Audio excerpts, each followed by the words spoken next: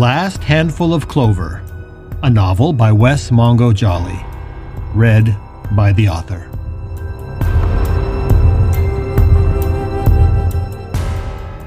Book 1, The Hereafter.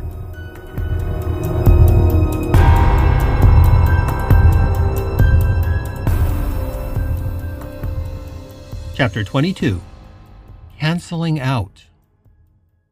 January 2016. With the porch lights off, the water in the hot tub looked like fresh espresso. The inky water was a stark contrast against the snow that had piled right up to the edge. The steam rose into the frosty night air, catching the scant light of the stars and the slanted rays of the upstairs window. The ski town of Park City was just 30 miles from Salt Lake. It was a former mining town that had blossomed into a skier's paradise in the 70s, with insane property values and what Richard thought of as the very worst of the rich and privileged classes. But as fate had chosen, it was in a rustic wooden hot tub in Park City that Keith Woo and Richard Pratt fell in love. It all started with an invitation from Cindy Morgan, the bibliographer at the university library who specialized in classics and linguistics. Over the years, she and Richard had worked together on more classes than he could count, and right from the beginning they had hit it off as friends. Besides the shared professional interests, they were also politically and culturally aligned. Cindy called herself a big old dyke and shared Richard's passion in the same progressive causes, from the wealth divide in the country to the rampant racism that was invading every aspect of American life. They were just as likely to talk about how the rich were robbing the country blind as they were about how and when the Romance languages took on their special character. Cindy was young, fresh-faced, and enthusiastic about everything from academics to politics. She was blessed with an endless supply of both passion and energy. In contrast, her girlfriend Kate was a dozen years her senior and much more sedate, working of, as all things, an auto mechanic. And she didn't share any of her girlfriend's passion for either academics or politics. To Richard, Cindy and Kate were a fascinating couple. He was especially interested in their age difference and asked about it often. They insisted they didn't think much about it, and there was certainly no imbalance of power in their relationship. Kate was no sugar mama, since she made less money than Cindy, but there was still an unspoken dynamic between them that Richard found fascinating. Kate may not have been a sugar mama, but there was still definitely a mommy vibe going on between them. It was a dynamic that Richard had seen in the gay community very often, and especially among his circle of bear friends. Daddy bear and cub was a pretty common relationship configuration among his friends. Richard's interest was more than academic. His own tendency to fall in love with young men had caused him no end of both joy and heartache. But ever since Justin, he'd been afraid to let himself get close to another young man the way he had back then. The hurt was still too fresh, even a dozen years later. Richard had been invited to parties at Cindy and Kate's house several times, but he was especially surprised when Cindy told him over the Christmas break that she'd won a condo weekend rental in Park City as part of a charity raffle the library had been running. They told him it was a 3-bedroom condo and he should come up and spend the week skiing with them. "It's 3 bedrooms, Cindy said with glee. "I have another friend from the library that's going to come up with us, but you can have a bedroom to yourself. You can even bring a date." So Richard had gone that weekend, and he had even found a date. He was a guy named Seth who had met at the LGSU, the gay faculty and student group on campus. Seth was a graduate student in chemistry, and there had certainly been no lack of chemistry in their sex, which they'd been having off and on for about a month. But, like many of Richard's relationships in the past decade, he didn't want anything to come of it. The sex was great, but he knew the relationship had almost run its course. For his part, Keith would later tell Richard that he had not wanted to go at all. Skiing wasn't his thing, although it had been a few times. But Cindy had told him she was tired of him being such an introvert, and that if he didn't get out and meet people and be social, he would be doomed to turn into a dusty old librarian. At their first meeting at the condo, Richard and Keith were both markedly unimpressed. Or at least they would claim that to be true when they told the story at parties for years after. Richard thought Keith to be awkward and shallow, and as he described his job in circulation at the library, Richard thought it sounded absolutely dull as dishwater. Keith thought Richard was too arrogant and full of himself for his taste, and the academic conversations he had with Cindy seemed like too much inside baseball for anybody else in the group to follow. And the two couldn't have been more different physically.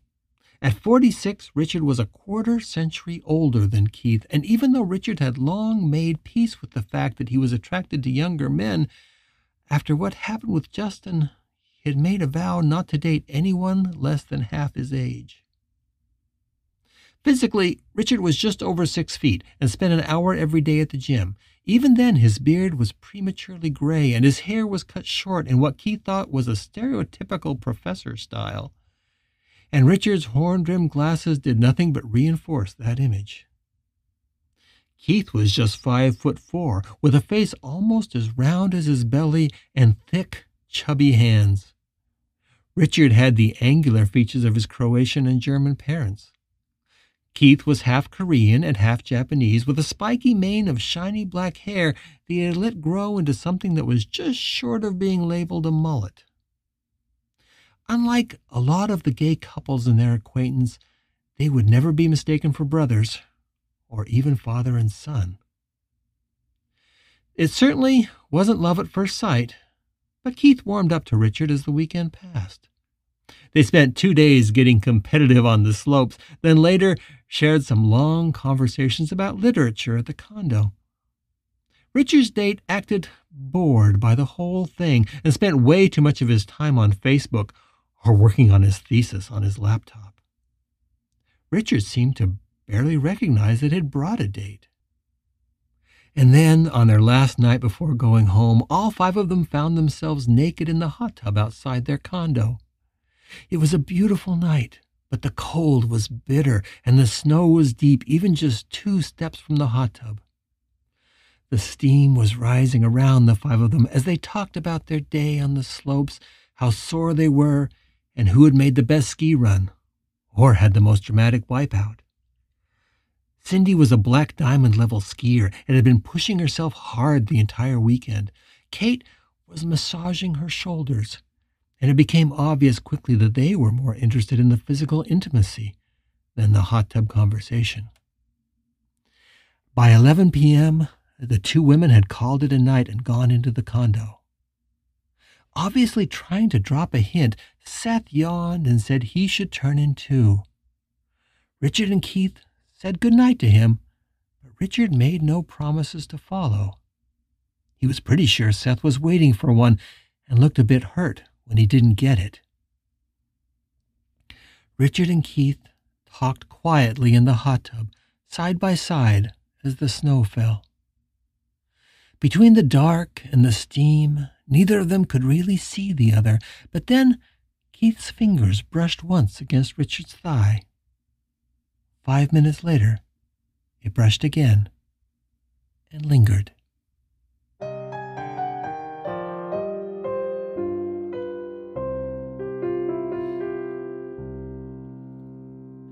If you hadn't known how Keith's hand rested lightly on Richard's thigh underneath the water, you would have been forgiven for thinking that there was no spark between these two.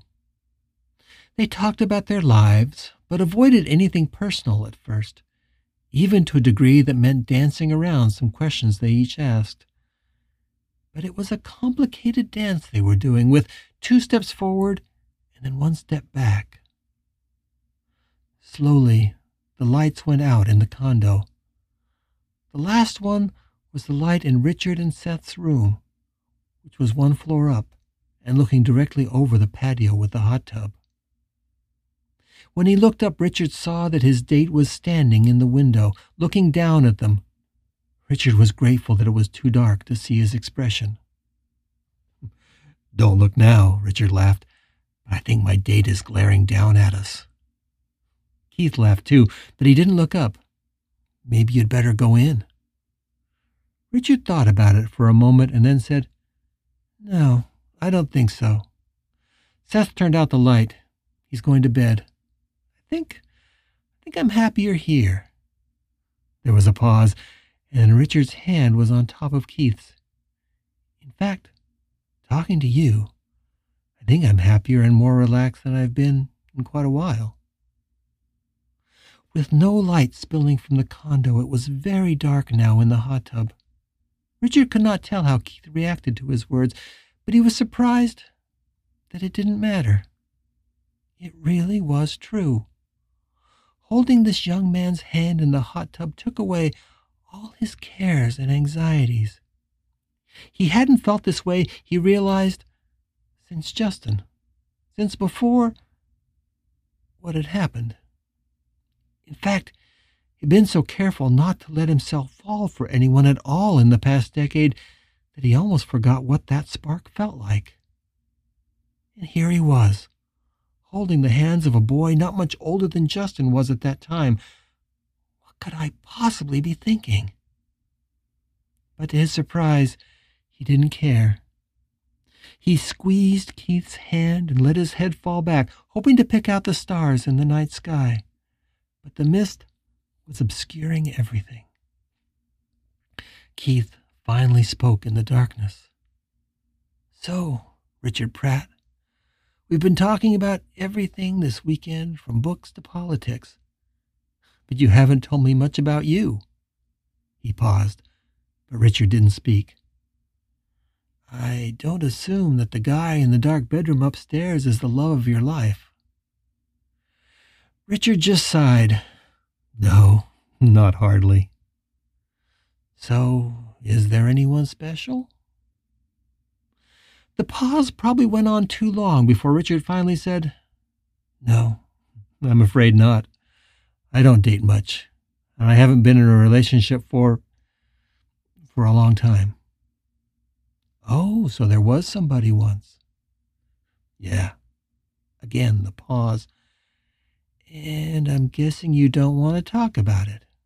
"That's okay. You don't have to." Richard was surprised that he actually did want to talk to this young man about Justin. He hadn't talked to anybody about that part of his life, ever. Even his friends didn't know what happened that year. Justin's death had made the papers, but nobody knew they were dating, so the condolences he got from colleagues were just those for a professor who had lost a student. He would love to tell Keith that entire story, but he didn't know if he could ever find the words. "Well, let's just say that, yeah, there was a guy. A boy, really. Not even as old as you. But that was 12 years ago, and I handled it badly, to say the least. And I hurt him terribly." Such an understatement, Richard thought. "Let's just say it's a tough memory." He expected Keith to apologize for asking, or at least try to change the subject, but he didn't. In fact, he said nothing for a long time. But Richard became aware that the hand holding his in the water was squeezing it much more tightly now. The intimacy and caring in that touch was almost more than he could bear, and he was grateful for the dark and the mist that was hiding what might have been tears on his face. "So, yeah, I'm kind of messed up in the romance department. How about you? Anybody special?" Keith's voice was quiet, and Richard had to strain to hear. "No, not really." He sounded so shy and vulnerable that Richard had to suppress a desire to turn in the water and pull the boy into his arms. Instead, he asked, "So you've never been in love?" Oh, I didn't say that, Keith answered with a bit more energy to his voice. I actually have been. Twice. And for one, I guess I still am. It's one of those things you can't have situations. There was another squeeze to his hand, and then, maybe I'll tell you about him. Someday. Richard laughed out loud. It looks like we both have some secrets. The conversation fell into silence, and after a while Richard thought to himself, damn, I ruined it. There was something here, and I think I scared him off. But then Keith spoke unexpectedly. Okay, how about if I tell you about just one of them? My grand high school romance. I'm intrigued, Richard said, and he truly was. Go on. Keith began to tell the story slowly, but soon he had momentum behind him, as if it was a story he had longed to tell. It was in high school. Ben was the bishop's son. He was a devout Mormon boy who was obsessed with writing short stories about dragons and mythical lands full of elves and warriors. He was tall and thin and just 6 months younger than me. At first, I think I was more of a mentor than a friend, but I fell for him hard my senior year. Was it ever sexual? Well, it was physical, but never sexual. I knew I was gay, but I wasn't out to anybody then but my friend Michelle. The desire was there on my part, but Ben was far too naive to even consider that what was happening to us was romantic. But it was so intense, it was scary for both of us, and it started to exclude everyone else around us. Keith actually laughed a little, remembering. We did this thing we called canceling out. Whenever things got stressful or noisy or awkward, we'd lock eyes, smile, and then reach out to touch a single finger together. Keith reached his hand into the air, pointing finger extended, and Richard could see it hovering like a shadow in front of the boy's face. We would make this clicking sound when our fingers touched, and to us that meant that from that moment on, nobody in the world existed but the two of us. No other friends, no teachers, no TV. Until we canceled back in, we were the only two people in the universe. Richard wanted to tell him how lovely that sounded, but Keith was lost in his thoughts now. He thought it best to just listen. Looking back, I wonder how the rest of the school didn't know something was going on. Of course, they probably did, but it was kind of a hick town. They probably didn't know what to make of it any more than we did. Anyway, near the end of my senior year, with graduation around the corner for both of us, I got really terrified about losing Ben. I was so desperately in love with him that I couldn't imagine a world where we would be apart on a daily basis. I even considered trying to follow Ben to wherever he might find to go to college. By this time, I had finally come out in my journal, and there were hundreds of pages of love letters to Ben, written with a 4-color pen in cheap notebooks that I carried everywhere. Richard had noticed that Keith had carried a notebook and that kind of pen this weekend. I knew I could never let Ben see them, but I also knew I would have to come clean with him how I felt before graduation day if I had any hope that the two of us would ever remain close. When the day came for me to finally say the words, I was absolutely terrified. My family had sold our home that spring and moved into a place closer to town, but the old house was still there, and I still had a key. I took Ben there on a drizzly Saturday morning in May. I had just turned 18 earlier that spring. Ben would be 18 before the summer was out. And there, in that empty house, without a stick of furniture and destined for the bulldozer in a week, I sat side by side with Ben, holding hands. And I couldn't find any words. I was there in the bedroom where I had grown up and laid awake at night, dreaming of the words I would one day say to a man that I loved, and now I couldn't make the words come out.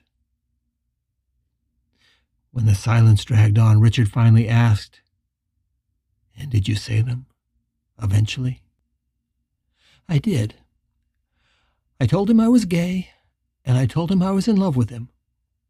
Keith's voice was choked with emotion. In my heart, I probably knew that Ben was not ready to hear or respond to what I told him, but I also knew that he had to know or at least suspect the truth. There was no way he could not realize that what we had together was something unusual. There had been too many nights lying together under the tricky bars of the grade school, Ben's head on my shoulder as we made up new constellations together. There had been too many late-night school bus rides coming home from drama meets where we held hands under a coat the whole trip. There had been too many nights atop the baled hay in Ben's horse barn, wishing the night wouldn't end and that we could stay atop that hay forever. But I had finally given what we were feeling a name. I'd said the words, and that made everything different. Those words shattered the illusion that we had both so carefully maintained for the past year. The illusion you were just friends. Exactly. And once they were out, Ben dropped his eyes and let go of my hand. I told him he had to know, and he told me that yes, he did, but he couldn't look up. He couldn't meet my eyes, and I knew that what we had together was gone. I'd killed it. It had just dissipated at that instant like one or both of us had died. And that's it? He just left? Well, to be honest, I can't remember much about the rest of that night. The only memory I still have is of two of us at the door of the empty house as we were preparing to walk out into the rain. Ben paused in the doorway, looking out, his hands on either side, staring into the downpour. I stood behind him for a moment, and then I said, "You can either walk out into the rain, or you can turn around and let me hold you." And for a second, I thought he might actually turn around, that he might actually meet my eyes again and come into my arms. In that moment, I imagined what it would be like to kiss him for the first time, and I imagined hearing Ben say, "I love you too." Richard was choked up now too. Obviously, that wasn't how it ended. No, it wasn't. After a few seconds, Ben took in a deep breath, let it out, and stepped out into the rain. I followed, and we got into my car, and I drove Ben home for the last time. When Richard didn't say anything, he sensed Keith turning his head toward him in the darkness. He still held his hand fast under the water. "End of story," Keith said. "Did you ever hear from him again?" "Oh, yeah. I went to the university, and I always assumed he left on a mission, but I was surprised to learn that he didn't, and I had to wonder if what happened between us was part of the reason. Anyway, we ran into each other last year. It was actually less awkward than you might think. I was surprised that not only did he not go on his mission, but he also didn't go to college. He told me he had a job at Olive Garden waiting tables. He said he didn't want to ride anymore and that he was dating a woman who ran a daycare." "It sounds like you learned quite a bit about him." "Oh, not that much, really. We traded emails for a month or so, but there was always so much unspoken tension that I imagine he was as relieved as I was when we stopped writing. It had taken me a long time to feel human again, is the right word, I guess, after he and I parted. Talking to him again was more painful than it was healing, so I gave it up." Knowing that was the end of the story, Richard was flummoxed and not sure what he could say.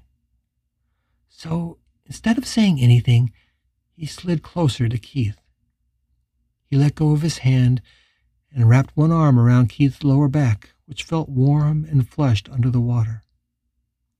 Keith leaned into Richard and let his head fall under the older man's shoulder. The silence suddenly became comfortable rather than awkward, and they both let it go on for a very long time. So long that Richard began to wonder if the younger man had fallen asleep there in the hot tub. And if that had been the case, Richard would have counted that as one of the most content moments of his life.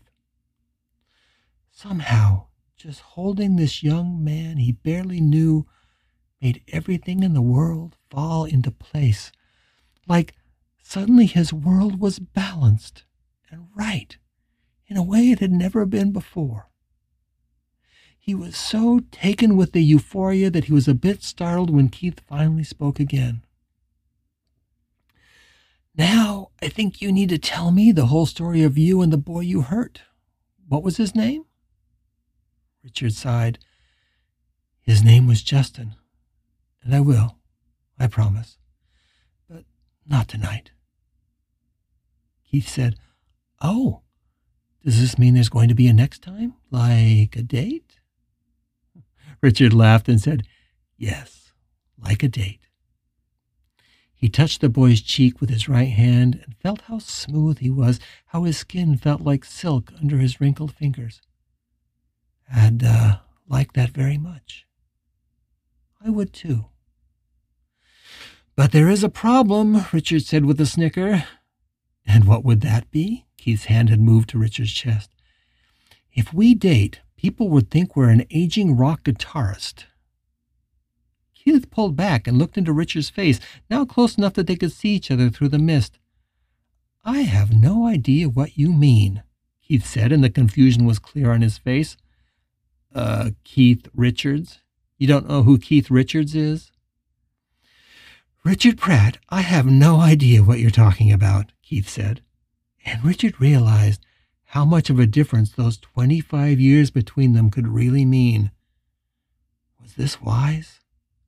How big of a fool could he be? Why was he here with this 20-something kid? What if he hurt him the way he hurt Justin? "No," he thought to himself. "No, I won't let that happen. I can't." "Never mind, Baby Bear," Richard said, coining a nickname for Keith on the spot. "I'll explain it to you later." It was well past 1 o'clock in the morning. The silence and the stillness of the night had become intoxicating and comforting. Richard buried his face in Keith's thick black hair and inhaled deeply. There was a scent there that reminded him of sandalwood and honey. And then Keith kissed him. Or perhaps he kissed Keith. Neither of them were sure later who had made that first move. All they knew was that in an instant they were face to face in each other's arms. The kiss was long, slow, and gentle. Not at all hungry, just tender and searching and yearning. Keith allowed himself to be supported in the warm water by Richard's arms, and the mist caressed their faces and shoulders like scarves of silk. Under the water, their hands searched and explored, probed and squeezed as they melted further into each other. The hot tub clicked off on its timer. All the windows of the house were dark. But as the mist slowly dissipated in the frosty night air, the stars were brilliant.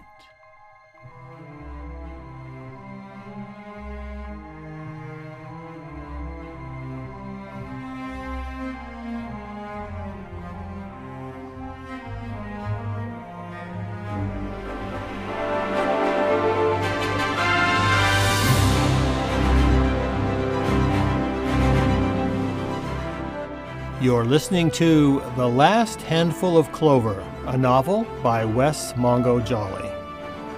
If you're enjoying this audiobook, please consider supporting the author on Patreon. That's patreon.com/Wes Mongo Jolley. And for more information, check out the author's website at wesmongojolly.com. That's WESSMONGOJOLLEY.com. Thanks for listening and stay tuned for more episodes.